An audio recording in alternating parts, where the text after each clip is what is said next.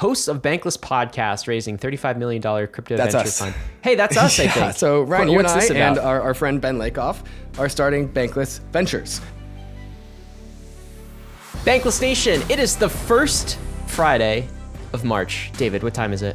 Oh, Ryan, it's the ETHDenver version of the Bankless Friday weekly roll-up, where we cover the entire weekly news in crypto, and so much of that news is happening at ETHDenver. So much of the announcements that we're going to talk about are being announced at ETHDenver. So if you don't have coffee, grab it, because you're going to need it to get through this weekly roll-up. I definitely am.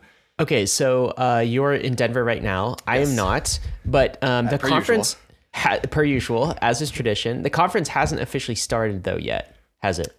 So it's different this year. The previous years at ETHDenver, it has been held in this venue called the Sports Castle, but we outgrew the Sports Castle by a wide margin last year. So we had to go to the the Denver Convention Center.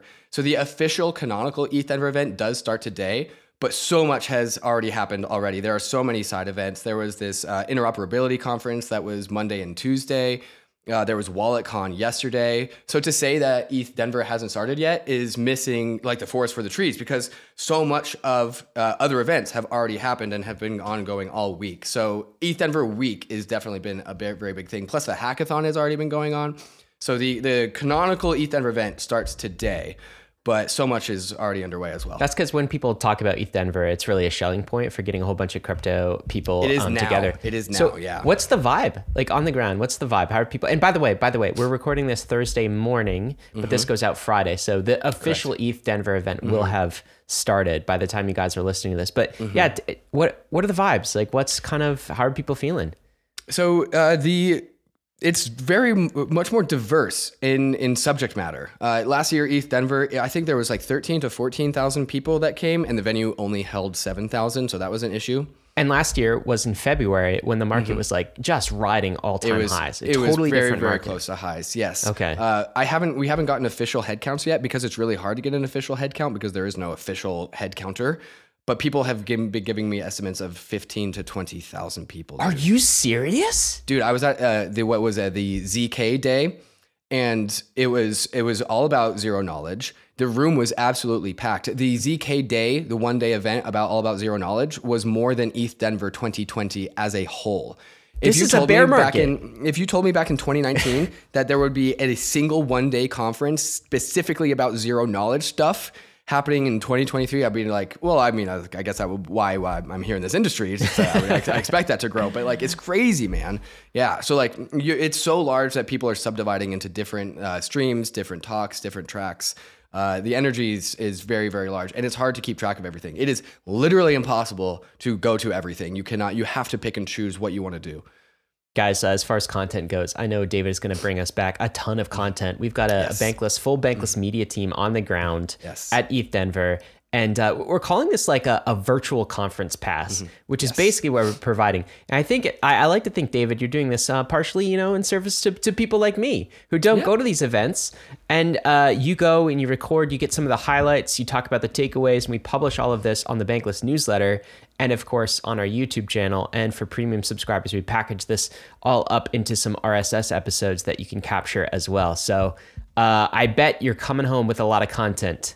That's exactly right. I go to the content, Ryan, so you don't have to. At the Interoperability Summit, I recorded, I think, 8 interviews with Sriram from Eigenlayer, with Sunny from Cosmos, people from the Axelar Layer 1, which has piqued my interest, interestingly.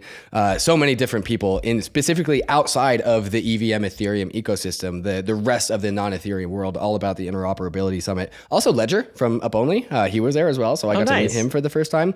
And so that was 8 interviews at that event. Luke and the rest of the Bankless media team and I are going to go to the actual canonical ETHDenver event today and tomorrow and probably do that again. So Ryan, I might have like 16 interviews for you when I come back. Rest that voice. Do you hear it? A little bit, and I'm worried about you. Like, I've been told that what you have to do in these.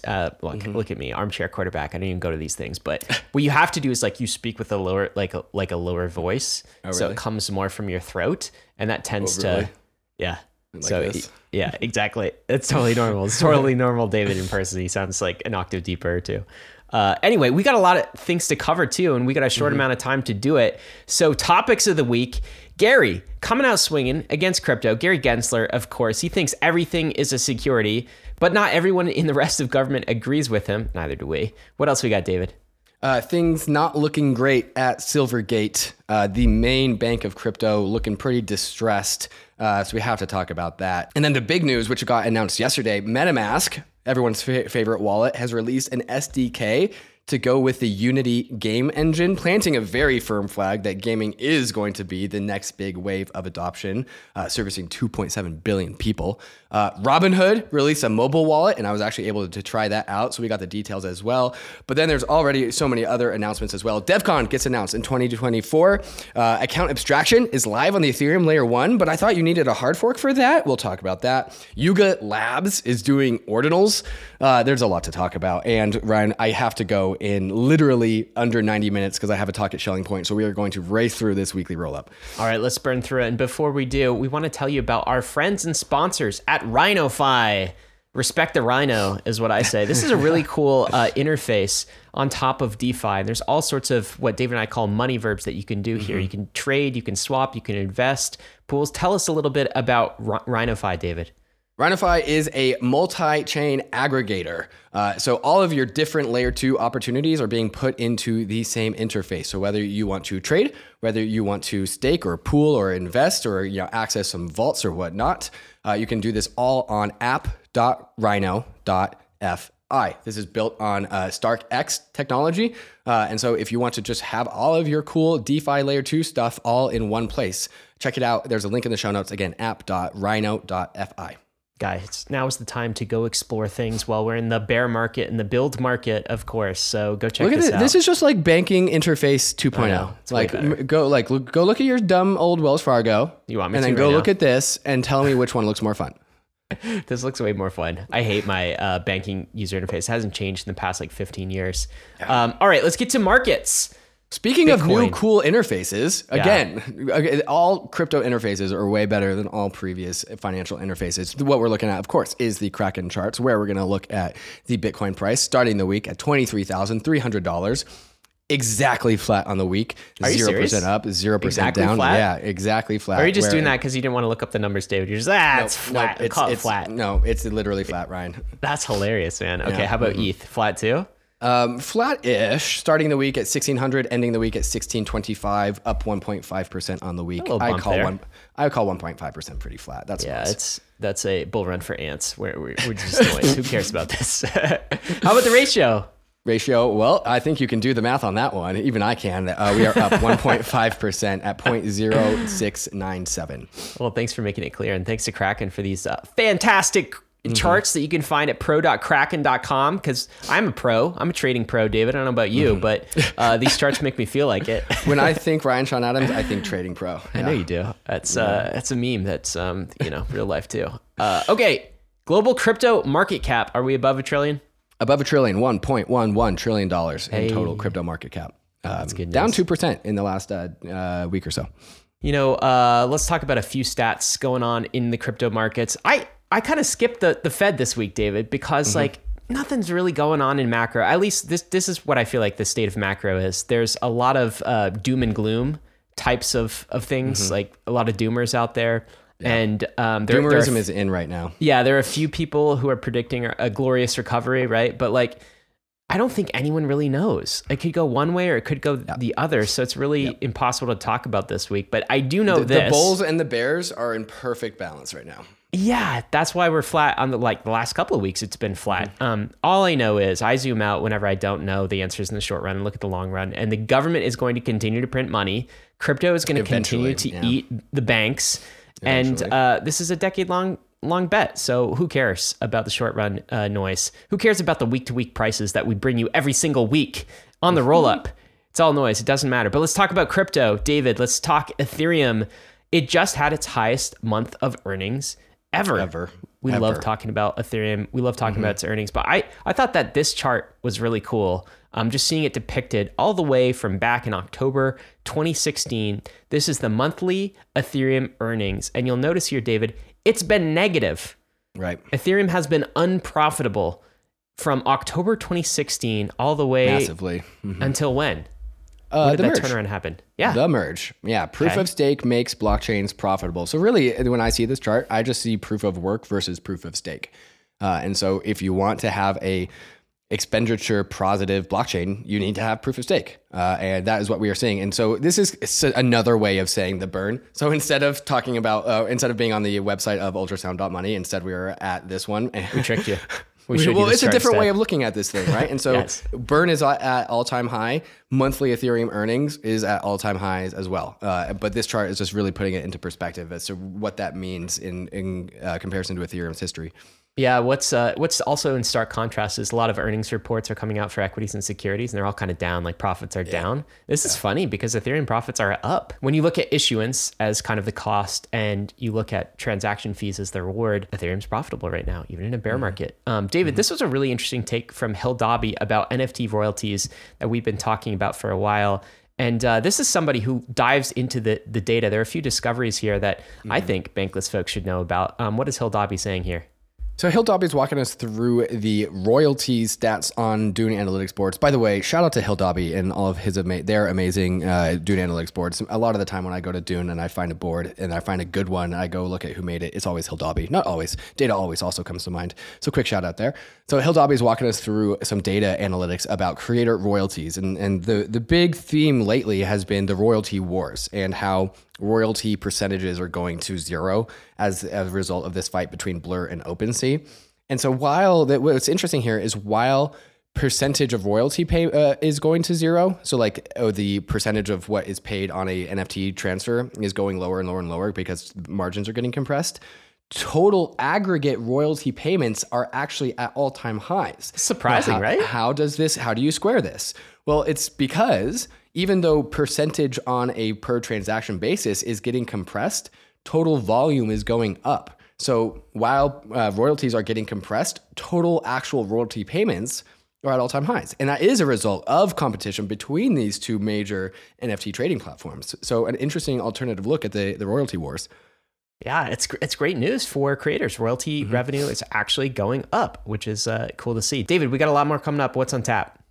Gary, the Destroyer is absolutely unhinged. Right, we had the Bankless meetup yesterday, and Mike Selig was there. No, Mike Selig, our nice securities lawyer who got on a couple times, was there. He dropped some comments into my ear, so I will share them after we talk about some of these fantastic sponsors that make the show possible. Kraken has been a leader in the crypto industry for the last 12 years. Dedicated to accelerating the global adoption of crypto, Kraken puts an emphasis on security, transparency, and client support, which is why over 9 million clients have come to love Kraken's products. Whether you're a beginner or a pro, the Kraken UX is simple, intuitive, and frictionless, making the Kraken app a great place for all to get involved and learn about crypto. For those with experience, the redesigned Kraken Pro app and web experience is completely customizable to your trading needs, integrating key trading features into one seamless interface. Kraken has a 24/7, 365 client support team that is globally recognized. Kraken support is available wherever, whenever you need them,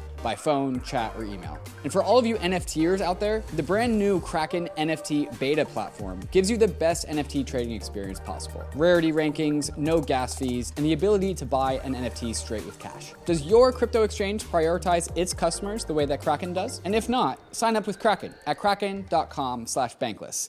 Learning about crypto is hard. Until now. Introducing MetaMask Learn, an open educational platform about crypto, Web3, self-custody, wallet management, and all the other topics needed to onboard people into this crazy world of crypto. MetaMask Learn is an interactive platform with each lesson offering a simulation for the task at hand, giving you actual practical experience for navigating Web3. The purpose of MetaMask Learn is to teach people the basics of self-custody and wallet security in a safe environment. And while MetaMask Learn always takes the time to define Web3 specific vocabulary, it is still a jargon-free experience for the crypto-curious user. Friendly, not scary.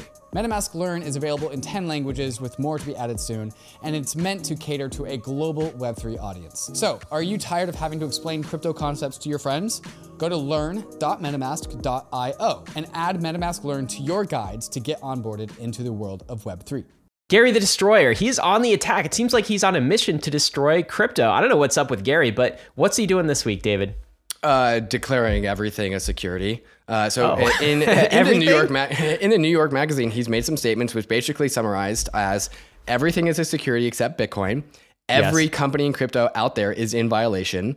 Crypto is pointless, but blockchain is kind of neat. This is a summary from Alexander Grief, who finished it up. Hard to argue you're acting in good faith if you're admittedly trying to stamp out an entire industry. I saw another tweet. I can't remember who tweeted it, but it was basically like the meme of the Wright brothers discovered planes and flight, and every other plane after the Wright brothers is illegitimate. As in, like, Bitcoin is decentralized, but every single other chain after Bitcoin is not legitimate. Which is a big Bitcoin maxi exactly take. What it is. But it's like, is Gary a Bitcoin maxi, or what's he's he acting doing? like it? He's acting like a Bitcoin maxi regulator. And I'm not saying this to say that this is what Bitcoin maxis believe, but like, if you were someone who only wanted to like fence and protect Bitcoin and attack everything else, if that was your agenda, that would be Gary Gensler's agenda. I don't understand. So I was bored yesterday while you guys were at the party. So I went on a tear of a. Did you see this tweet thread from the Bankless account? We had the team dinner last night, and we were all like, well, "Guys, what's right up to? Who's doing this? Who's doing this?" So I was just in a parking lot somewhere. I was waiting for one of my kids to get done with something, and so I was just like going through all of the potential things that Gary might consider in the real world unregistered securities. Here's a Chili's gift card for $25 that you can buy in any local gas station. David, if the Paxos BUSD stablecoin is a security, I ask you, my friend, is a Chili's gift card also a security? That's a question I would pose to Gary Gensler. I'm going to say yes, it is. Okay, we got a security. Here's another example. Pokemon cards. Are they securities? 100% a security. Oh, profit? Profitable upside? Yeah. Efforts of others? Big time. Howie test. Big time. Yeah. Pokemon cards must be a security. Here is a sword. I think this is a Diablo sword. I don't know if this is Diablo 2. Diablo-y to me, yeah. King's sword, noble sword. An item drop in your favorite video game's got to be security, right? Yeah. Oh, God, yeah. Mm-hmm. Do you have Chuck E. Cheese? Did you go to Chuck E. Cheese when you were a kid? These tokens. Not exactly. This looks like an ERC20 token to me. Well, why do you think we call them tokens? Yeah. Huh. They stole it from Chucky, and those are also securities. Classic cars that appreciate in value off. Is that the effort of others? Well, somebody else built it. Well, Taylor Swift, she's got kind of a songwriting artist, a signed autograph. That's reputation of others. Yep. How about hotel points? Unregistered security or no? Yeah, well, I mean, the value of a hotel point has to be determined by how much that hotel wants to make those things valuable. And they can inflate that at any time. They can inflate those away. Change the value of it. What's the supply schedule of a hotel point? Well, it's not deflationary, let me tell you that.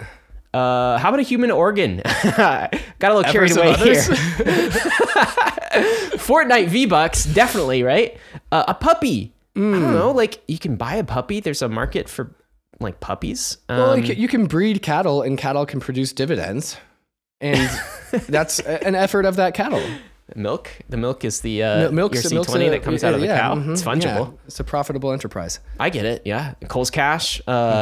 Look, man, this is my Canadian upbringing. It's Canadian Tire dollars. The Canadian watchers will know what these are. I do not know what these are. Yeah, it's a Canadian thing. Anyway, all of these could be securities. That's what's so ludicrous about this whole thing. There's no rhyme or reason other than, does Gary hate it? If yes, it's a security. That's the way it seems to me. Yeah, and the point that we're making, like, rather than talking about specifically what Gary has said, is like, this is the implication of like, yes, everything other than Bitcoin and the Bitcoin blockchain is not decentralized and is totally a security. All crypto exchanges are complicit. Probably Bankless is complicit because we talk about these things so tight. And really, that's the news of this week, is that this is the stance that Gary is taking publicly. It's a really hardline stance, and I don't understand it. This is a take from crypto lawyer Jake Chervinsky. What's he say here? Jake says, Chair Gensler may have prejudged that every digital asset aside from Bitcoin is a security, but his opinion is not the law. The SEC lacks the authority to regulate any of them until and unless it proves its case in court for each asset, every single one, individually at one time, which is why we titled this section Gary the Destroyer, right? Because he's coming in, he's doing the whole like chilling effect thing, which is unconstitutional, and trying to scare everyone. And just being a megalomaniac, dude. He's just doing the power grab thing. Like, it's becoming clear and clearer and clearer that Gary does not care about his job or his role, but is simply trying to grab power. Yep. well, Mad King Gary. That's Mad King Gary. Yeah. This is Logan Bollinger. What's he say? Logan says, friendly reminder that Gary Gensler's opinions on what is or isn't a security are not legally dispositive. Oh, good. We don't have kings here, right? This is America. That's right. In this country, judges, not SEC chairs, ultimately determine what the law means and how it applies. Doesn't mean his thoughts are irrelevant. They are just not dispositive. That's a new word for me. Dispositive? Yeah. Cool. They're just not dispositive. Cool. Okay. I would think about what that word means for a second. Gabe Shapiro, what's he say? Gabe Shapiro, one of a very well-respected lawyer in the crypto space, now says that now that Gary Gensler has made clear he regards every single token, including stablecoins other than Bitcoin, as securities under U.S. law, can we start asking what's the plan here? That's a really good question. I'm sure his plan is like, well, come in and talk to us. So I can put handcuffs on you. This has got to be part of Operation Choke Point. And so, David, I guess the good news is this goes to the court system, but I'm not so sure this is good news. Like, it depends on whether we have reasonable judges in the court system. This was a take I saw last week. So a federal court just ruled that these emojis, this is the rocket emoji, the graph going up, and the bag full of money, the chart emoji, and the bag full of money, objectively mean one thing: a financial return on investment. I believe this is from the NBA Top Shots legislation. The judge says this in their ruling, pointing at an exhibit of NBA Top Shots tweets. Each tweet promotes a recent sale or statistics of recent sale of moments on the marketplace. And although the literal word profit is not included in any of the tweets, the rocket ship emoji, in quotes, stock chart emoji, and money bags emoji objectively mean one thing: a financial return on investment. If you are doing the rocket emoji or the money bag emoji, David, you are giving financial advice on Twitter, whether you know it or not, according to this judge. Absolutely ludicrous takes, David. And I don't even understand if these people don't understand how the internet works. Like, you can't just say an emoji is financial advice, can you? I mean, they're not wrong. That's why they're putting the emoji in there, though. The problem is that this is the official NBA Top Shot account. I think if there was a random user of NBA Top Shots, that would be ridiculous. I do kind of think like, yeah, if you're putting the upwards chart and rocket ship and money bags emojis into your platform and you are that platform, like, yeah, it's in bad form, but what are you going to do? What are you going to do? You're going to ban certain emojis? This is the stupid thing. If I do a Pokemon card rocket emoji, what am I like? And I'm the issuer of Pokemon. I guess that's an illegal tweet.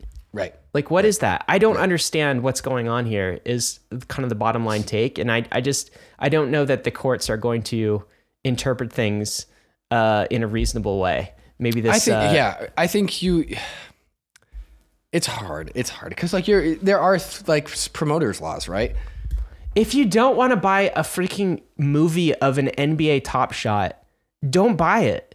Like, I think people have to have a bit of responsibility when it comes to... I think that's really like there is confusion and gray area. And so what do we do in this environment? We push power and control and responsibility back to the individual rather than by doing this to the issuer. Like, you're not Taylor going Swift tickets, rocket emoji. Like, that's going to be a thing too. It is a thing. Yeah, it is a thing. You're not going to like filter kind of the internet from these sorts of things. And I think doing so is a dead end. But there is a chilling effect that's going into place. Chilling effect, yeah. Robinhood received a crypto-related subpoena request from the SEC, and it's basically just saying, the SEC saying to Robinhood, hey, there might be securities on Robinhood. The subpoena concern, among other things, lists Robinhood's cryptocurrency listings and custody of cryptocurrencies and platform operations. So Robinhood clearly doesn't have clarity from the SEC. Coinbase is suspending Binance USD stablecoin, so that's been delisted on the back of the SEC and I believe financial regulator in New York, doing this. MasterCard is holding up their crypto plans. They put that on hold. There's a report out that Visa was going to do that as well, but then Visa put out a statement, I think, from Kai Sheffield, who's been on the podcast, saying the story is inaccurate as it pertains to Visa. Here's the reality, and he talks about how Visa is continuing to partner with crypto companies. Anyway, there was this like chilling effect on the industry, And that's a result of Mad Gary's actions here. Yep. No, that's all right. And what's not reported in the news, Ryan, is just because of the connections I have in this space. And like I was mentioning at the Bankless meetup yesterday, there I have wind that many, what's it called? Wells notices have been issued to many of the DeFi apps, orgs that we all know and love. Wells notices got shot out across the industry in 2022 or just even in the last week. We have really? It has not come to light yet because no specific team wants to like, oh yeah, we got a Wells notice. Yeah. But it's been going through the lawyer circles that Wells notices have been distributed everywhere. I mean, I haven't gotten the specific details, and it's hard to corroborate these things. These are still rumors. We should specify. These are still rumors, yeah. But like the Wells notices are being distributed across carpet bombed, huh? Carpet bomb Wells notices is, and so I think we'll see news of that come out. And so this is Gary once upon a time being like a crypto hardliner, and now this is why we're calling it Gary the Destroyer, Gary the megalomaniac. Like and so like this is going so far that this is actually starting to get pushed back from people outside of the crypto industry. Yeah. And so this is news saying a new Congress body to come to hold a hearing on the regulatory attack on crypto. So they're starting finally to get pushback from Congress. So walk us through this news, Ryan, if you will. Yeah, Congress, David, is holding a digital asset subcommittee within the House Financial Services. They're scheduled to hold their first ever meeting on March 9th. And the hearing is titled this: Coincidence or Coordinated? The administration's attack on the digital asset ecosystem. I think we would say this is certainly a coordinated activity, but it's really Congress's job to rein regulators in when they go after power vacuums and seem intent on killing an entire industry. It's good as well that a lot of the blame is being pushed back on those that are responsible for it, namely the SEC and Gary Gensler's leadership over there. Senator Tim Scott called this the elephant in the room, and Warren Davidson called Gary Gensler's selective enforcement on the crypto industry, I think referring to that as troubling. So that's specifically what this meeting in Congress is going to be about. Yeah, and this is how this has to end. Gary has gone from being a hard ass to being absolutely unhinged. So this is going to be a fight. And now we have to fight him. And Congress is picking up wind that Congress doesn't like Gary necessarily. Like Congress has no interest in supporting Gary. He is a rogue actor in a rogue agency. And so of course people are pushing back. That's the case. Yeah. Brian Armstrong put a fantastic op-ed out in CNBC. And let me just read a quote from it. This is part of the pushback and fight back. Yet while other jurisdictions progress, he's talking about outside of the US seems more focused on turf battles between regulators. No other country in the world has spent as much time and energy trying to convince its citizens that crypto assets are securities. Let's remember this whole securities thing. It's not even a topic of conversation in Europe. No. I mean, we're just talking about... Europe is laughing at us, dude. We were just talking about MiCA legislation, which is decently, folks we talk to give it like maybe a B-. It's reasonable. It is completely sensible on its interpretation of what a security is and what it's not. This is a rogue agency in the US. I'm not sure why Gary and others are making this such a big deal. It's absolutely stupid. And I think in general, the context for me is this US anti-crypto posture is crazy. It's a complete self-own. Right. I mean, you've seen it. Like the US has the talent. We have the entrepreneurs. We have the capital to lead in crypto. We have the demand. And yet our regulators are saying to the builders, go build somewhere else. We don't want this here. I think America is forgetting that it has to compete. Right. It has to outbuild the rest of the world if it's going to stay competitive. And those in government just don't understand it. Yeah, this is like my worst favorite thing about humanity, about how like one bad person can fuck it up for billions of people. Yeah. And thanks, Gary. Certainly, some of the class of 2022 scammers certainly gave him more fuel to be able to wage this war. Who doesn't care about Gary or anything that he has to say? All of these scammers of 2021 and 2022. They just don't care about this at all. Yeah. I know. It's frustrating. Some other news too that is somewhat related. Silvergate Bank. What's this, David? Yeah, so Silvergate Bank, as of this morning, stock tumbles 45% after a growing concern about the solvency of Silvergate. And so Silvergate reported a $1 billion loss in the fourth quarter, and this has caused a sort of run on the bank. There's not been any actual symptoms of insolvency yet. There have been concerning murmurings from actually Silvergate itself, as well as other indications as well. Coinbase has no longer accepted or initiated payments to or from Silvergate, and has rerouted customer deposits to a different bank. They were using Silvergate. Coinbase was. Yes, they have other banks, but they have started to route payments to a different bank. Just that they stated as an abundance of caution. And so it was stated that Silvergate sold additional debt securities to repay debts this year. And they have said that further losses would mean that the bank would be less than well capitalized, is what they said. This is one part of this is like, okay, banks take risk. That's what they do. That's the part of their business model.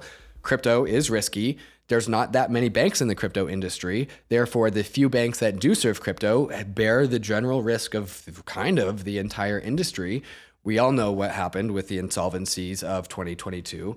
And so that has impacted a large amount of Silvergate's clients, which makes them unable to pay back their loans to Silvergate, which means Silvergate has to eat some losses.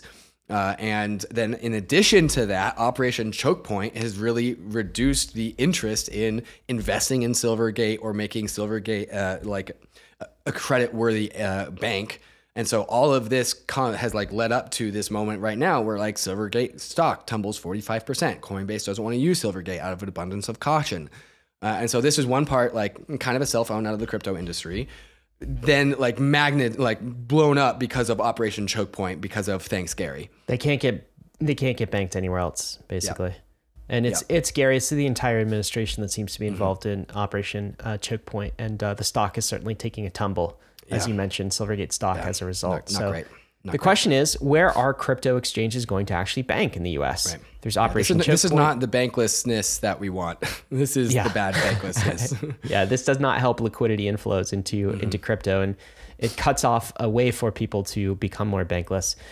That's the bad news this week. The good news, though, David, is... Good news from here on out. Good news from here on out. All right, we got through the worst of it. MetaMask is now in the Unity store. David, do you know much about Unity, the gaming platform? Yeah, it's a very well adopted, very high profile game engine that many of your favorite games, if you are a gamer, is built off of. MetaMask has released an SDK for incorporating MetaMask into Unity. What does that mean? Web3 games. Asset-powered games, sign in with Ethereum in your Unity game, anything that you can think of that has to do with your private key on Ethereum into a Unity game engine. So like their topic of what that means is massive, but simply think of a more seamless injection of private keys into Unity games and all of the positive second-order effects that come with that. Did you know, David, there's 2.7 billion users and developers that use Unity for a game or a set of games? Do you think did you mean 2.7 billion users who are playing with securities inside of their games, Ryan? Oh God, I hope not. Don't tell Gary. Well, we'll just DDoS Gary, you know? Like, fuck him. 2.7 billion of us? With all of the gamers. I mean, like, Gary's like, everything's a security. It's like, well, all of the gamers are playing with unregistered securities, Gary. Go get them. A court case for every one airdrop. By one. I can't wait. Take all the 12-year-olds on, one by one. Enjoy that. This is the Unity asset store, David, and they have the whole section called decentralization here. That's where you see this. So if you scroll down, asset store. That doesn't mean crypto assets. That means like gaming assets, right? Yeah, like it's not a crypto asset, Gary. No. Don't worry. Don't worry. Or is it? Sorry, no, it's not. No. They're assets in the store, like gaming assets. Like download SDKs. This package or whatever. Right? Yes. Because Unity is a. But I don't know. Maybe Gary's like, oh, I can regulate that. It's an asset. Did you say asset? Did you say asset?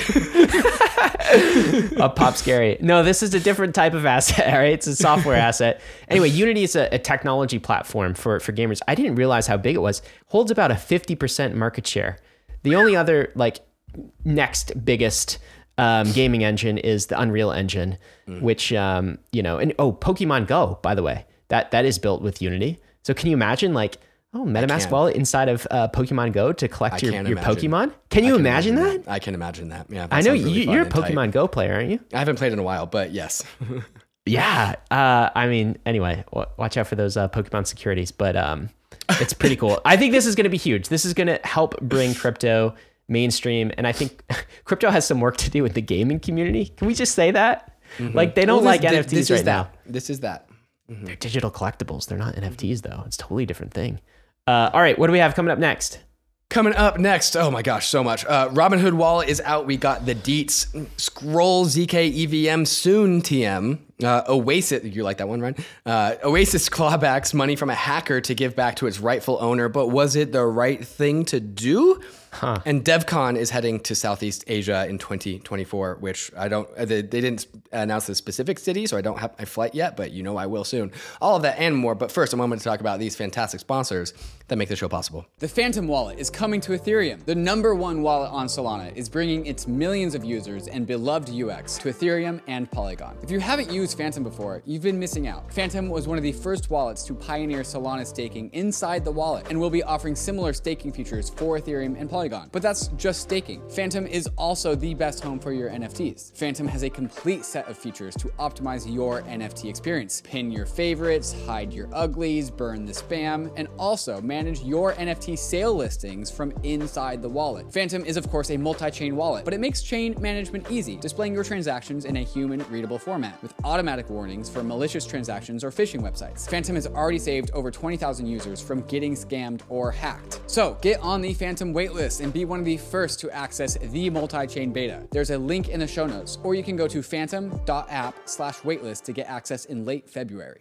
Hey Bankless Nation, if you're listening to this, it's because you're on the free Bankless RSS feed. Did you know that there's an ad-free version of Bankless that comes with the Bankless Premium subscription? No ads, just straight to the content. But that's just one of many things that a premium subscription gets you. There's also the Token Report, a monthly bullish, bearish, neutral report on the hottest tokens of the month. And the regular updates from the Token Report go into the Token Bible, your first stop shop for every token worth investigating in crypto. Bankless Premium also gets you a 30% discount to the permissionless conference, which means it basically just pays for itself. There's also the airdrop guide to make sure you don't miss a drop in 2023, but really, the best part about Bankless Premium is hanging out with me, Ryan, and the rest of the Bankless team in the Inner Circle Discord, only for premium members. Want the alpha? Check out Ben the Analyst's Degen Pit, where you can ask him questions about the Token Report. Got a question? I've got my own Q&A room for any questions that you might have. At Bankless, we have huge things planned for 2023, including a new website with login with your Ethereum address capabilities, and we're super excited to ship what we are calling Bankless 2.0 soon TM. So if you want extra help exploring the frontier, subscribe to Bankless Premium. It's under 50 cents a day and provides a wealth of knowledge and support on your journey west. I'll see you in the Discord.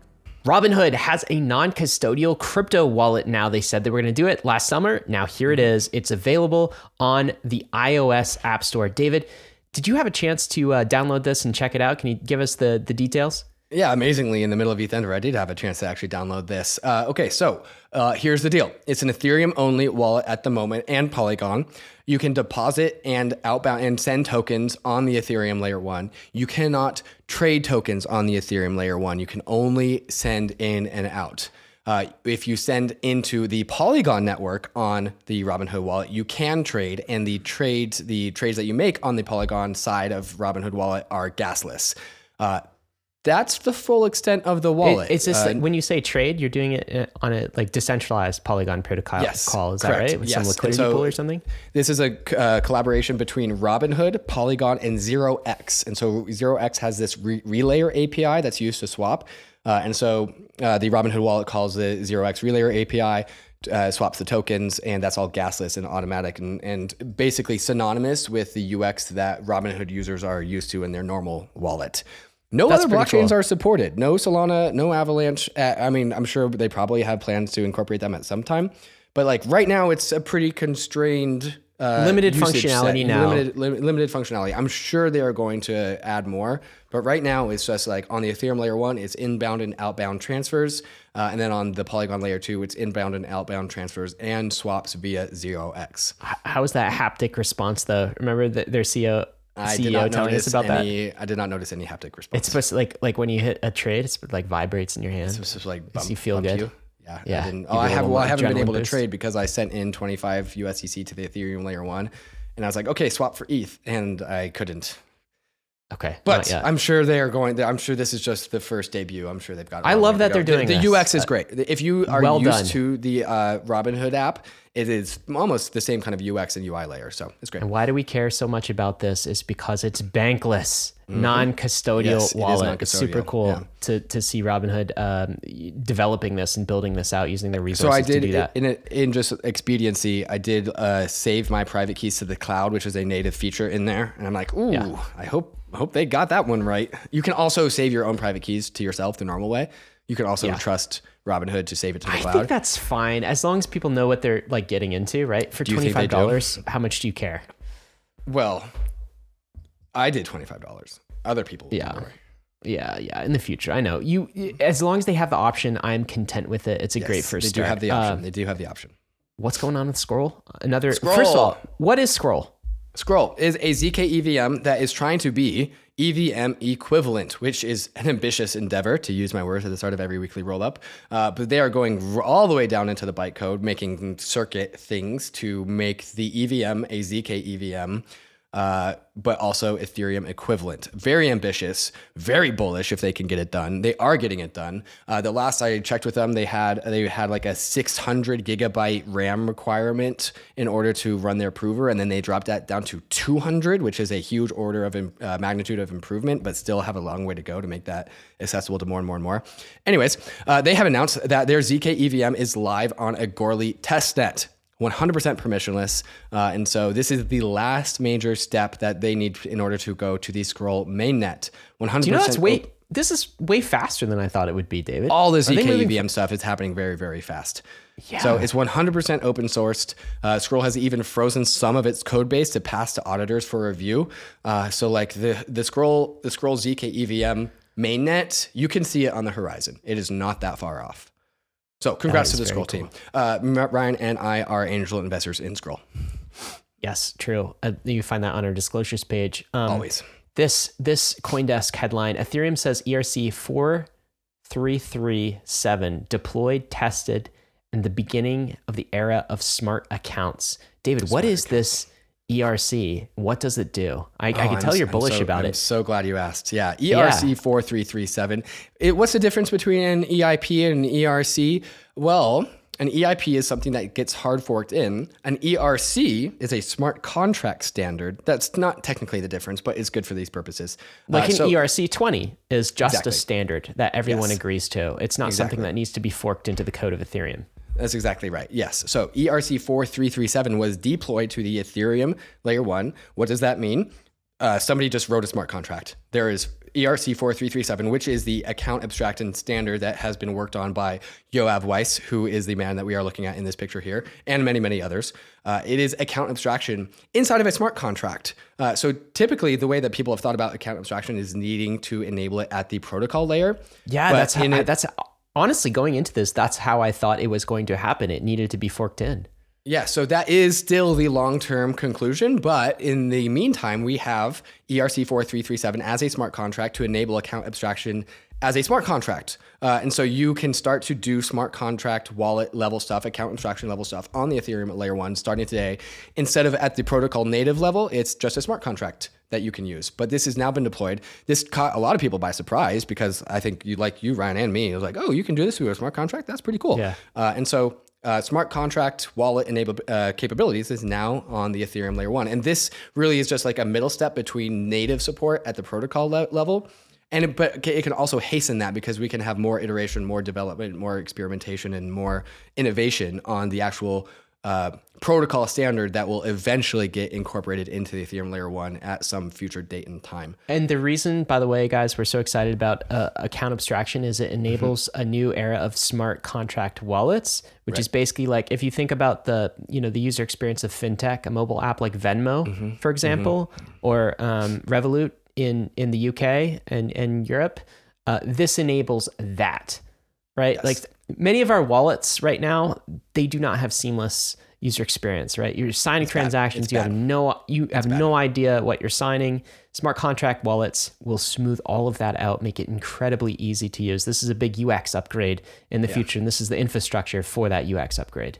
The metaphor that I've used to explain this is that all of your wallets, your MetaMask, your Ledger, anything with it's called an externally owned account, anything with a private key, that is a Bitcoin of a wallet, a Bitcoin version of a wallet. It's not dumb programmable and simple and not programmable. Account abstraction, smart contract wallets, like kind of a hard word to understand. It's the Ethereum of wallets. It's a wallet with a chip in it. You can program your wallet to do anything, and that is how we get over a lot of UX and UI hurdles. Yeah, it's like people have coffee mugs, but there's an Ember mug which has a chip in it, which you can heat at any time. That is the equivalent. It has a chip in it. I don't know about that metaphor. That was a stretch. That's not the metaphor I would. I think my metaphor is a little bit better. Not a sponsor of the podcast. But I'm a fan. Bored Apes. They are doing things on the Bitcoin blockchain. What are they up to? Yeah, Yuga Labs. So not Bored Apes. Bored Apes' parent, Yuga Labs. People know the Bored Apes, but Yuga Labs is the software company behind Bored Apes. Said Monday it's planning to release an NFT collection minted on the Ordinals protocol. The 12-fold collection will feature 300 generative art NFTs created by Yuga Labs and placed on a 12 by 12 grid, which serves as a visual allegory for the cartography of data on the Bitcoin blockchain. It will include 3D elements as well as hand-drawn features. Interesting, kind of divergent from what Yuga Labs typically does. This new collection does not come with any extended utility or has any affiliation with the current Ethereum-based collections out of Yuga Labs. Cool. I mean, this is what we're looking for out of Ordinals, is adoption by players who are here for the long term. And this is what Bitcoin usage, needs. Ryan, we talked about Ordinals usage being up for a month straight. Ordinals demand is down for 2 weeks straight. But I mean, there was a hype mania. It hit a peak. It could hit a trough and go back up. But we are down 2 weeks in a row on Ordinal usage. Yeah, this is good for Bitcoin, whether Bitcoin maximalists know it or not. They need block-based demand in the future, and this helps with that. David, there was a bit of a controversy in DeFi circles last week as well. Oasis exploited its own wallet software to seize crypto stolen in the wormhole hack. That is the title of this article. Can you tell us what happened? Yeah, so Oasis.app, it's a DeFi app. It seized assets, it clawed back assets related to the $140 million exploit of the Wormhole Bridge, if you remember that one last year, and then returned them to the authorized third party, Ryan, after being ordered by a court to do so. So a DeFi app was ordered by a court to seize assets that were stolen to return them to the rightful owner. Who was that rightful owner, by the way? That was Jump Capital. So the money got sent back. Our favorite people got sent back. Sorry to all the good people at Jump, but you guys have done not some great things. And I'm not afraid to admit that, and neither should you. So Oasis.app clawed back assets that were stolen from the Wormhole Bridge that were Jump's assets, gave them back to Jump after being ordered by a court. So the instance is cool. We stole money back from a hacker and gave it back to the rightful owner. But what precedent does this set? What are your thoughts on this, Ryan? Well, first of all, it's a surprise. Shouldn't Oasis not be able to do that? I think that's the first thing. If it's truly decentralized, then the makers of the protocol or the application shouldn't have the ability to go claw back funds, go reach into a multi-sig or into a smart contract and take those funds out. So can you talk about that side of the story? Because what we always say is it's not don't be evil, it's can't be evil. There is no ability to change an immutable code. But what happened in this case? Yeah, so the contracts for Oasis were upgradable, which meant there was a hole for Oasis to upgrade their contracts to get that money back. This goes back to my philosophy of if you can be regulated, then you ought to be regulated. And if you can't be regulated, then you won't be regulated. And I think this is the case of an example of an app that could be regulated because clearly a court was able to order someone to do something to get the money back. And that puts Oasis in the category of can be regulated. Now, if they want to not be regulated, they shouldn't have upgradable smart contracts. I feel like that's a pretty safe claim to make. However, I do understand the utility of having upgradable smart contracts because you can, prevent from exploits. You can protect your software. You can protect your users. Plenty of reasons to have upgradable smart contracts. But this is the tug of war, the push and pull between decentralization and centralization. What does decentralization get us? Immutable money, which is great. Also comes with the costs. And so this is just an example of where those two ends meet. Yeah, I think it's a reminder that there are many DeFi protocols and even layer 2s and other things that you think are maximally decentralized and immutable that still have these upgrade hatches. And so we should be conscious of that. Now, for many of these protocols, they are temporary, but that temporary period of time could be months. It could also be years. So people should be conscious of that. It's also like people are pretty upset with the Oasis Labs developers saying that it sets a bad precedent. One thing I would say though is put yourself in the shoes of an Oasis developer. You have this escape hatch. And by the way, this wasn't here's an important point. This wasn't, as I understand it, David, an intentional escape hatch. There's actually a bug, a flaw in the way that the code was written that the Oasis Labs devs happened to know about. Anyway, they received this court order and it's just like, well, you have the ability to withdraw the funds. And if you don't do it, you're going to get in trouble with the authorities. Metaphorically, go to jail if you don't do this, right? Yeah. It would be so much simpler if you could just be like, we can't do it. Right. There's no ability.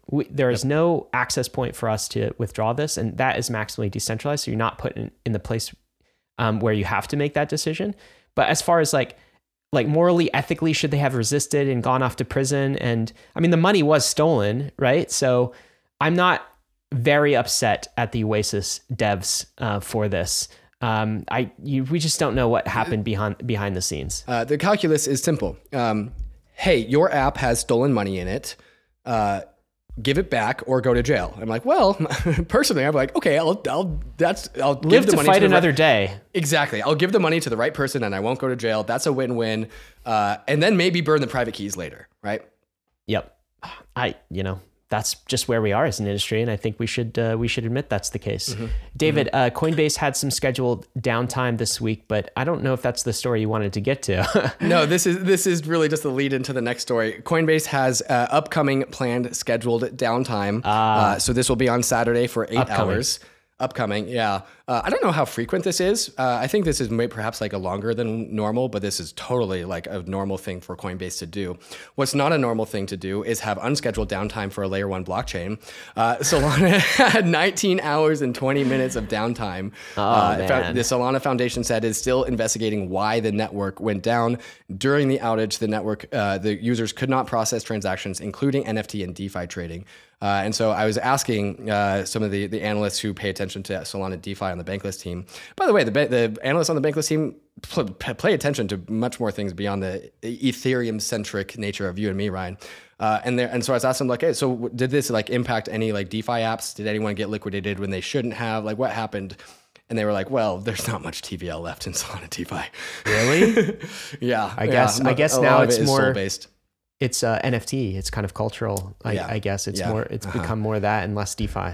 Yeah, and it's like we said this, Ryan. The last time Solana went down, it was a good while ago. It was 6-9 months ago. The last time Solana went down, but like, man, you really not need to start building up Lindy, and you have to reset the Lindy clock now. Your chain went down for 19 hours. Imagine if the world of finance was built on this. Like the whole point of crypto is to have 24/7, 365 immutable smart contracts and DeFi services. If your layer 1 chain goes down, you get to, that gives certain people power and other people not have power, because some people can process transactions when other people can't, and they will be able to have God mode over DeFi, over all DeFi on Solana in that one moment of time while that network is down. And that you can't do that. And so we have to set the Lindy clock back on Solana once again. And so like it's... Yeah, I know, but it's going to sound like we're kind of over like Solana bashing, but like I just this is so important. I totally believe that certain things disqualify you from the race of layer 1, right? And you frequent downtime, long periods of downtime, or you have to do an offline coordination to kind of restore. It's one of those things. So I know Solana, the community is working hard on this and building, and we wish them the best for this. But this has to be fixed during this bear market. You need to start building Lindy. Every time you reset it, you go back so far. Yes, like the Lindy is at 0. like other, even non-Ethereum chains have better Lindy than Solana. Not to harp on Solana too much, but apparently the Solana stores in New York City and Miami are also closing as well. So sign of these bearish times, I suppose. David, the FTX ex-engineering chief, Nishad Singh, pled guilty to criminal charges. So I believe he joins Gary Wang and Caroline and some of the other FTX criminals. Still outstanding is Sam Bankman-Fried, but with all of his executives pleading guilty, he can't be too far behind. Is there anything else you want to add to this story? Yeah, Sam Bankman-Fried, like, it's not that he had many friends left, if any, but another definitely one off of the list of potential Sam Bankman-Fried friends. This guy, I'm assuming, is going to work with the authorities to settle his case in a favorable way possible, which is not going to help Sam Bankman-Fried. Meanwhile, Sam Bankman-Fried, this like 29-year-old youngish dude, just living at home with mom and dad, just watching football, watching football on a VPN. Jeez, after stealing $15 billion. Yep. Strange. David, this is the DevCon news. Tell us about it. DevCon 7 has been announced, coming to Southeast Asia in 2024. No specific time, no specific place other than Southeast Asia, very large place. But keep your calendars open for 2024. For 2024? to go to Southeast Asia if you're interested in DevCon. Yeah. Are they doing these every 2 years now, or is there every 18 months? Because the last one was in 2022, right? In Bogota? Yes, that was 2022 in Bogota in October. So I've talked to Joseph Schweitzer about this. There's no hard and fast rule for what they're doing.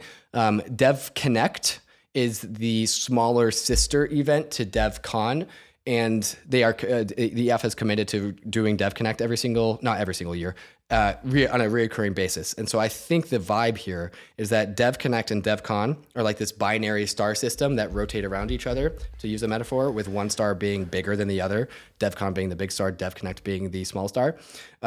This is just how my brain And one works. of them has a faster orbit, right? Which is Dev. No, Dev I think every 9 months is like one every 9 months you get the Dev Connect, which is the smaller one, and then 9 months later you get the DevCon, which is the big one.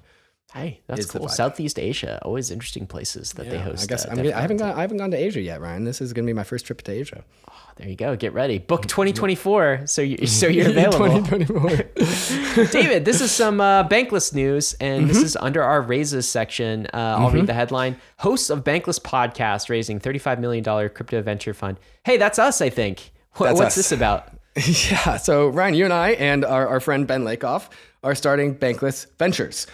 We are still pretty early in this process, but we are starting up a venture capital firm. Why are we doing this? Well, as people who listen to the Bankless podcast know, Ryan and I do a bunch of angel investing. We also do a bunch of advisory work, and we enjoy supporting founders who are helping explore the frontier of crypto and the frontier of what it means to go bankless. And so all we're really doing is now we are putting all of that effort that we're already doing into a structure that we are now calling Bankless Ventures. And so I think this conversation really got started, Ryan. We were like, hey man, we're doing a lot of angel investing. Like, we should hire an analyst. We should help make this process easier for us. It's a lot of work. Yeah. So then when the conversation continues, like, well, that just starts to look like a VC firm. So really important point of emphasis. We're already doing basically everything that it takes to do a VC firm, private market investing, angel investing, advisory work. And now we are putting that inside of a structure. The only thing that's really new here is now we're doing that with outside capital for LPs. So that is kind of the thought process behind this. Nothing changes with respect to our schedule. Still coming at you with all the content that we always have. And of course, our disclosures are always updated. So if you want to get a feel for the types of angel investments we have been doing and the types of things that we'll be doing in the fund itself, you can head on over to bankless.com/disclosures. Click the link there, and you'll see all of these things. And the reason why they honestly need to be organized in some sort of a different structure. But David, I don't know if I'd trust a guy in this kind of a jacket here, and it looks kind of like a crypto rebel here. If I'd give this guy my money. Was this taken last night? That was at the Bankless meetup. Yeah. And the first question that everyone probably asks is all right, how does Bankless Ventures affects the media side of things? And the very big and easy answer is that it just doesn't change anything at all, and intentionally so. When we first thought about doing Bankless Ventures, our first exploration was a long conversation with lawyers. It was like, what would we have to change on the media side of things to do Bankless Ventures? Because we don't want to change anything on the media side of things. We want to preserve media to the maximum degree. And so after that conversation with lawyers, like, because we have literally the industry's best disclosures, we also never do any paid content ever on principle. And we already have an editorial policy that makes all of our personal angel investments not impact our content decisions. Like, we just learned that everything that we are already doing on the media side of things doesn't impact ventures, and ventures doesn't impact media. And so when we have been chatting with potential LPs at the very beginning of these chats, we make a very firm statement at the very beginning of our call that Bankless Media in no way will support Bankless Ventures. If any portfolio company wants to come on the podcast, and we've gotten plenty of questions or like requests from our portfolio companies to come on the podcast before, they will always have to do it the old-fashioned way, which is by building something worthy of covering and sufficiently interesting to the Bankless audience. And with the investment funds that's flowing into crypto all over the place, of course, crypto is always hiring. You can check out the latest jobs on the Bankless jobs board. That's bankless.pallet.com/jobs. Uniswap Labs needs a senior software engineer. Bankless is hiring some writers, analysts, social growth leads. Consensus wants a director of engineering. There's still that Adidas role. A global head of Web3 strategy and planning. Whole bunch more. Go over to the jobs board and check that out. That's bankless.pallet.com/jobs. David, what do we got coming up next?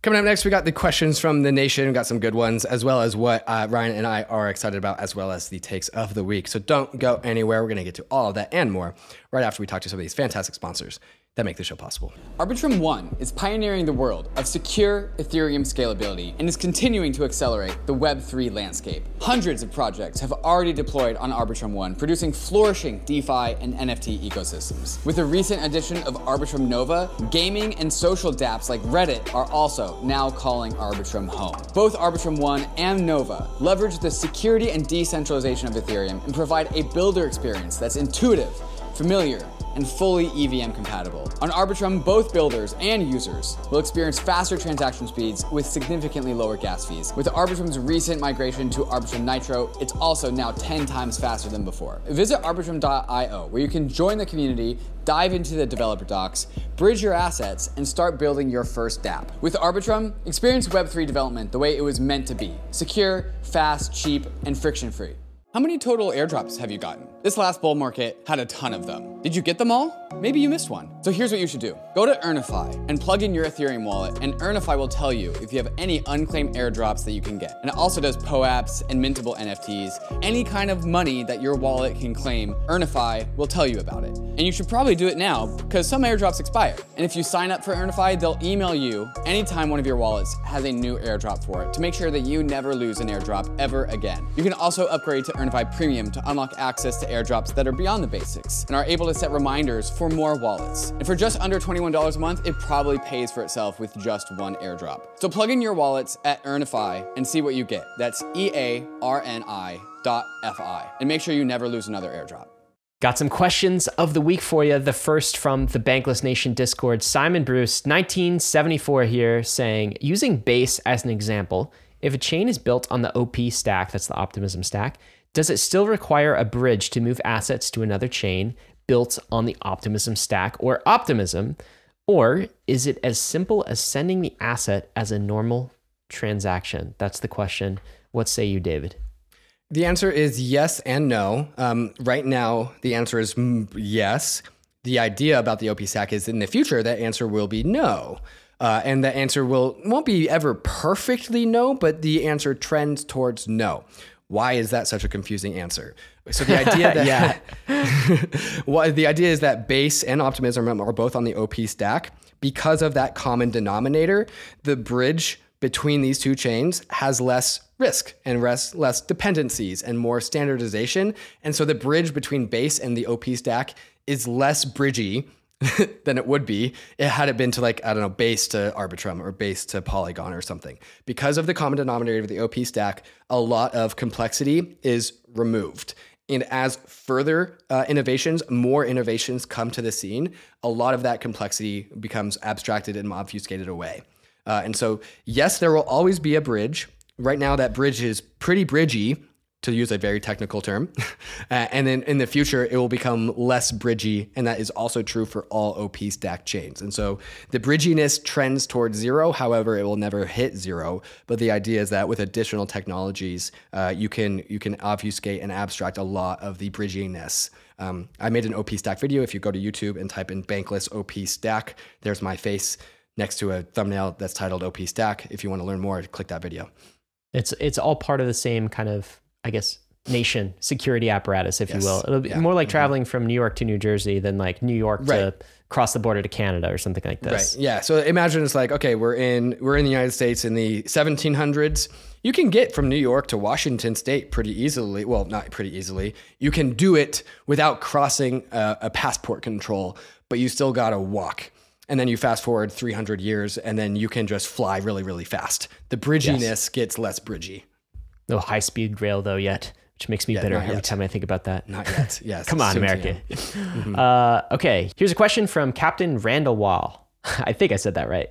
Sorry, Captain. Apologies if that has already been covered, but what are your thoughts on the eigenlayer and the potential impact of ETH staking and price?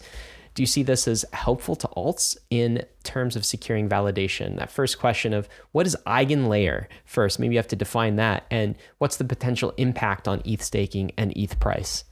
Yeah, so eigenlayer has just absolutely swept the world of crypto by storm just because of what it is. And if you are curious about this answer to this question, it would behoove you, I think, to listen to the interview I did with Sriram at the Interoperability Summit that I went to a couple days ago, where we talked about this subject in particular. What is eigenlayer? Eigenlayer is taking normal Ethereum staking and adding on additional what I'm calling like mods, if you will. And so like not only are you staking your ETH to Ethereum for all of the normal reasons, but you can also use that Ether stake that you've already staked to also secure something else. So rather than having to have like... When you say secure, the idea is like a bond, right? It's like economic security. Yeah.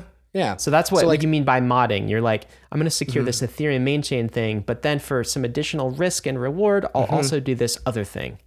Right. So imagine like Chainlink, you stake the Link token to do the Oracle network. With Eigenlayer, you can stake your ETH to Ethereum, again, for normal staking reasons, and then also have that same stake also secure an Oracle network or a data availability network or generally anything that needs economic security.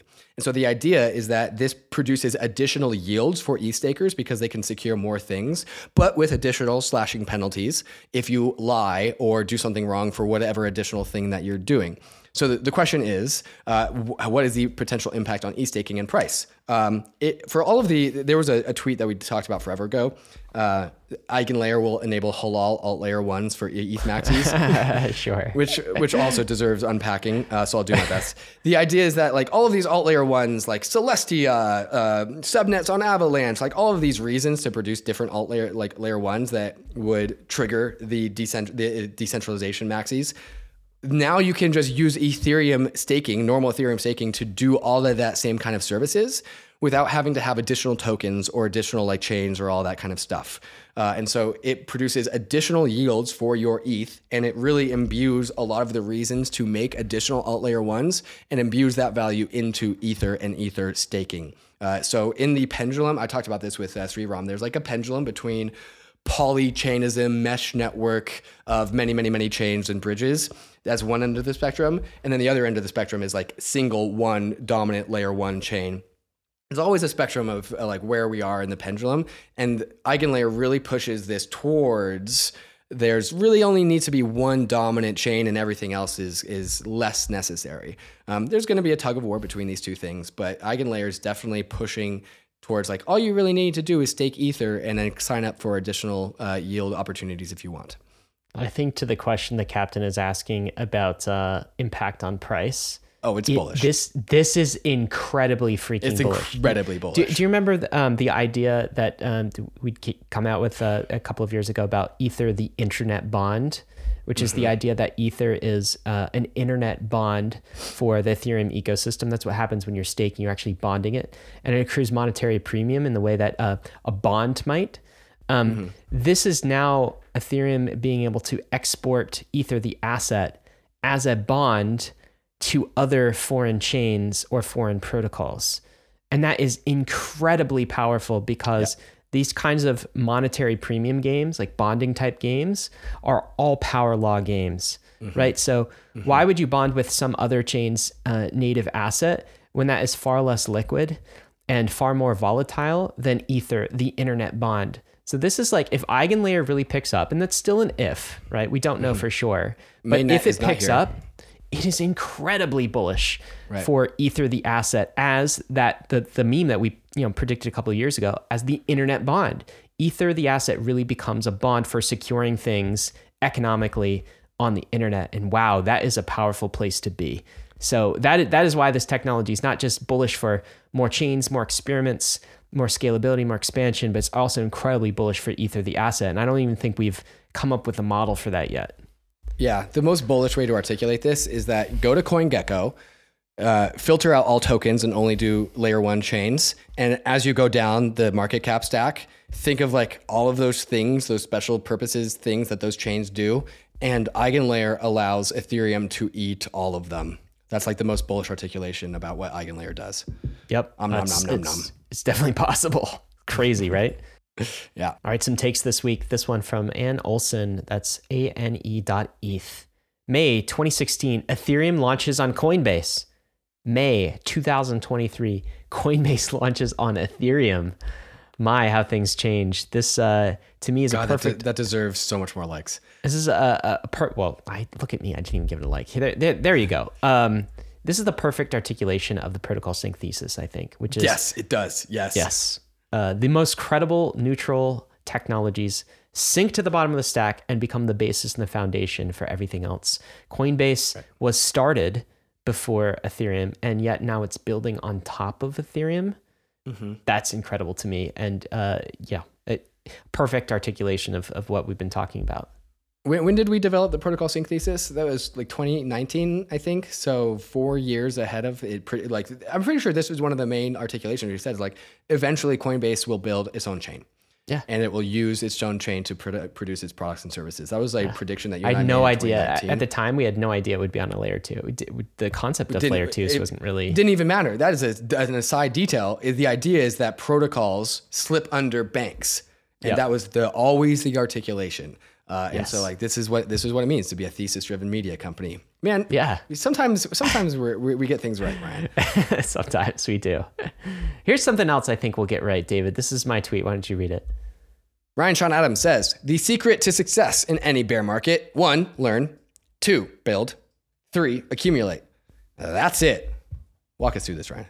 Yeah, I think that's really your job in the bear market. You're listening, so this is a bear market for you. And you got to do those 3 things: learn, build, and accumulate. Number 1, learn. Find people that are smarter than you in this space.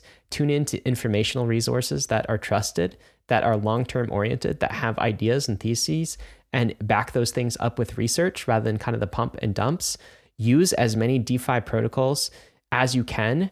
Travel in a pack, in a community, rather than alone. You'll learn faster that way. Join chats, join Discords, follow people on crypto that you respect and want to learn from.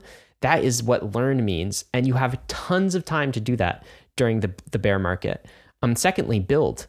This is applying your talents, your skills, whether you're a podcaster, maybe start a podcast or come on a podcast. If you're a writer, write something. If you're an artist, create art. If you're a musician, do music, experiment with NFTs. If you're an engineer, my God, there's so much you can do with that skill set. If you're a front-end designer, if you're an organizer, you can organize things, you can govern things. There's so much that you can do by applying your talents in this crypto space. I know, David, that's very much what you did when you kind of entered in that 2017, 2018 era. It's like you're really good at communication and you like talking about narratives. And so you did these things. And that progressed from kind of like, part-time type work to it became your full-time gig. There's a massive opportunity to build. So much needs building and so much is getting created right now. And you have the opportunity to be on the ground floor. And then third, don't forget to accumulate. Don't forget to buy.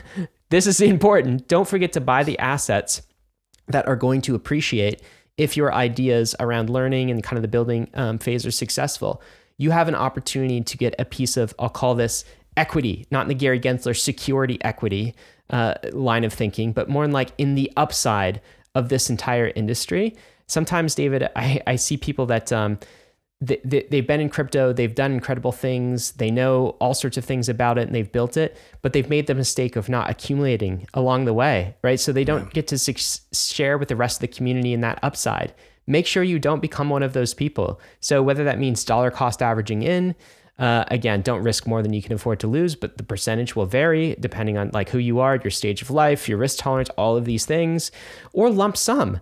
I mean, now is the time. It's still a bear market. Now is the time to accumulate. You don't want to accumulate during the top of the next Pico bull run. You want to accumulate now. So that's it. Like anybody else who's selling you other things of like 10 secrets to getting rich on crypto in like 90 days, it's just, that's all garbage. Only 3 things you need to do. This is proven. This is tested. Everybody who's doing well in crypto that we know, David, has done these 3 things: learn, build, and accumulate. And the last thing I'll say is these things are all on you. It's stuff you have to go. You're not going to get spoon-fed this stuff. You have to go pick up, take some responsibility on yourself and do it your own. There you go. This turned into, RSA dad talk, but I love it. It's so important. It's so important. And you have time right now. You're listening. You're here. You can go do these things. Don't wait. Right. And I'll just add, this isn't necessarily easy to do these things, but it's also not necessarily hard either. And Agreed. It is fun. And it is fun to do it along the way. And so like, it's just a very simple roadmap. Don't overthink it, and make sure you have fun along the way. There you go.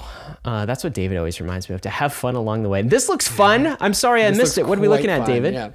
Yeah, so we had the first ever Bankless Nation meetup. The Bankless Nation manifested in real life.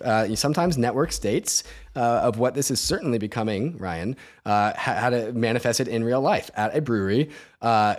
Man, it was awesome, Ryan. Yeah. It was also packed. Look how many people there are. There was like over 150 people incredible. There. Yeah, it was the energy. So what's the vibe? Great. How's the Bankless community doing? How's everyone doing? It was so many different people from so many different walks of life that all had like different reasons for like why they like Bankless and why they listen. And so like there were people from Asia talking about like people from Korea talking about, hey, like I do a lot of translations of Bankless content into other podcasts and other newsletters. The Bankless Brazil guys were there. They're always there. Bankless Brazil has more events than you are, dude. Oh man, that's amazing. They're there every single time. Anthony Cesano was there. Yeah, we had a ton of previous guests. We had the Alfalfa boys, my friends from San Diego. It was just a really cool time. I realized like halfway through, I was like, oh yeah, there's a microphone and a stage. I'm not used to going on a microphone alone, but like I gotta say something. So I hopped on stage and just say thanks everyone for coming. So yeah, thanks to everyone for coming. And then I kind of told the story of like, yeah, Ryan and I just started the podcast and newsletter with the intention of making content. But then we hired a few people, and then we hired a few more, and then I said like, hey, if you're from HQ, everyone raise your hand, and then introduced the HQ one by one. And just was able to make a big thanks to all the team that was able to support this, because like we would not be able to organize a meetup without the actual team behind us. Totally. And so this particular ETHDenver is the event where the Bankless HQ team has showed up the most. We're currently in an Airbnb that we're calling the Bankless dorm, because we have 6 or 7 other people here. So we got Luke and Dave helping me record content, which is why the in real life conference interviews are going to be the highest quality, high production interviews that we've ever done. And even though they're there, they're still going to get you this roll up out. Yes, too. yes. They're doing Dave's that sitting work, right here. work. I'm looking at him right now. God He's bless looking you, over Dave. at me, giving me a wave. And then there's Chrissy, who is handing out all the POAPs and like talking to everyone in the Bankless Nation. So this is, I think, the choice, Ryan, to move beyond just a fun little lifestyle business and grow this into what is becoming a network state of sorts, I think was a good move. That's really cool. I know, like, so I haven't met as many of you guys, Bankless Nation, in real life as I'd like to. But the times that I have, it's always felt like just like instant connection, like kindred spirit, like different place in the world, maybe different language, all sorts of differences. And yet we're all kind of like one group that is going west together. It's the most diverse group of people from all around the world, from all these various values, different interests and like meaning and purpose for being here. Totally. Yet everyone just like gets along so well. It's really amazing. Really cool. I love it. Yeah, really cool. All right, well, so that's what I'm excited about. Is that what you're excited about? That was what's excited about? Okay, cool. Yeah. Well, what are you excited about, Ryan? David, I'm excited about how this bear market is shaping up. Like, I don't care what anyone says. This is my favorite bear market ever, maybe the best ever. And that's because the tourists are gone. The settlers are here. They know why they're here. We have product market fit. We're not going to run out of money this time. I think we're like fairly well capitalized. This was not the case in 2018 and 2019. The riffraff and the scammers are quiet. They're either going to jail or they've fled to, places where they can't get caught, and the builders are building. And I think that's what you're seeing at ETHDenver is just a whole bunch of builders getting together more than ever during this bear market. They're not dismayed by what's going on. They're not put out by the regulators. They're just heads down building.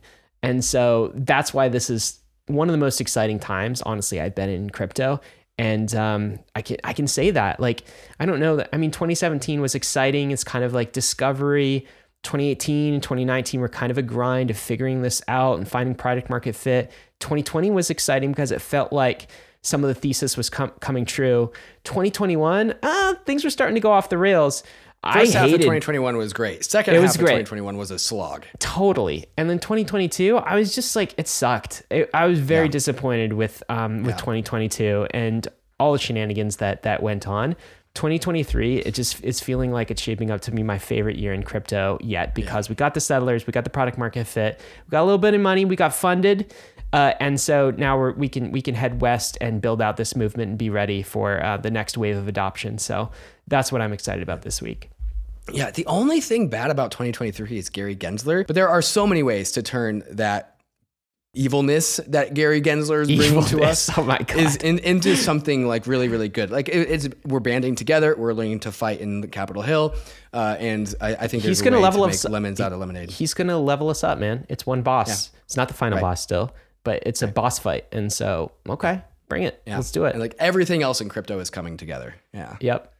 David, meme of the week. I haven't seen this yet, but I did see the parent tweet. So this was you and Anthony Sassano. It says, caption this. That's David in his jacket and Anthony, you guys together at ETHDenver. So I think we're about to look at a caption, yeah? Yeah. So this is the third time I've met Anthony Sassano in real life. I first saw him at ZK Day and gave him a big hug, but then had to run off. I was like, oh, that's one of my best friends that I haven't seen in so long, but like, shit, I got to go talk to this person, but then I got to come back to him.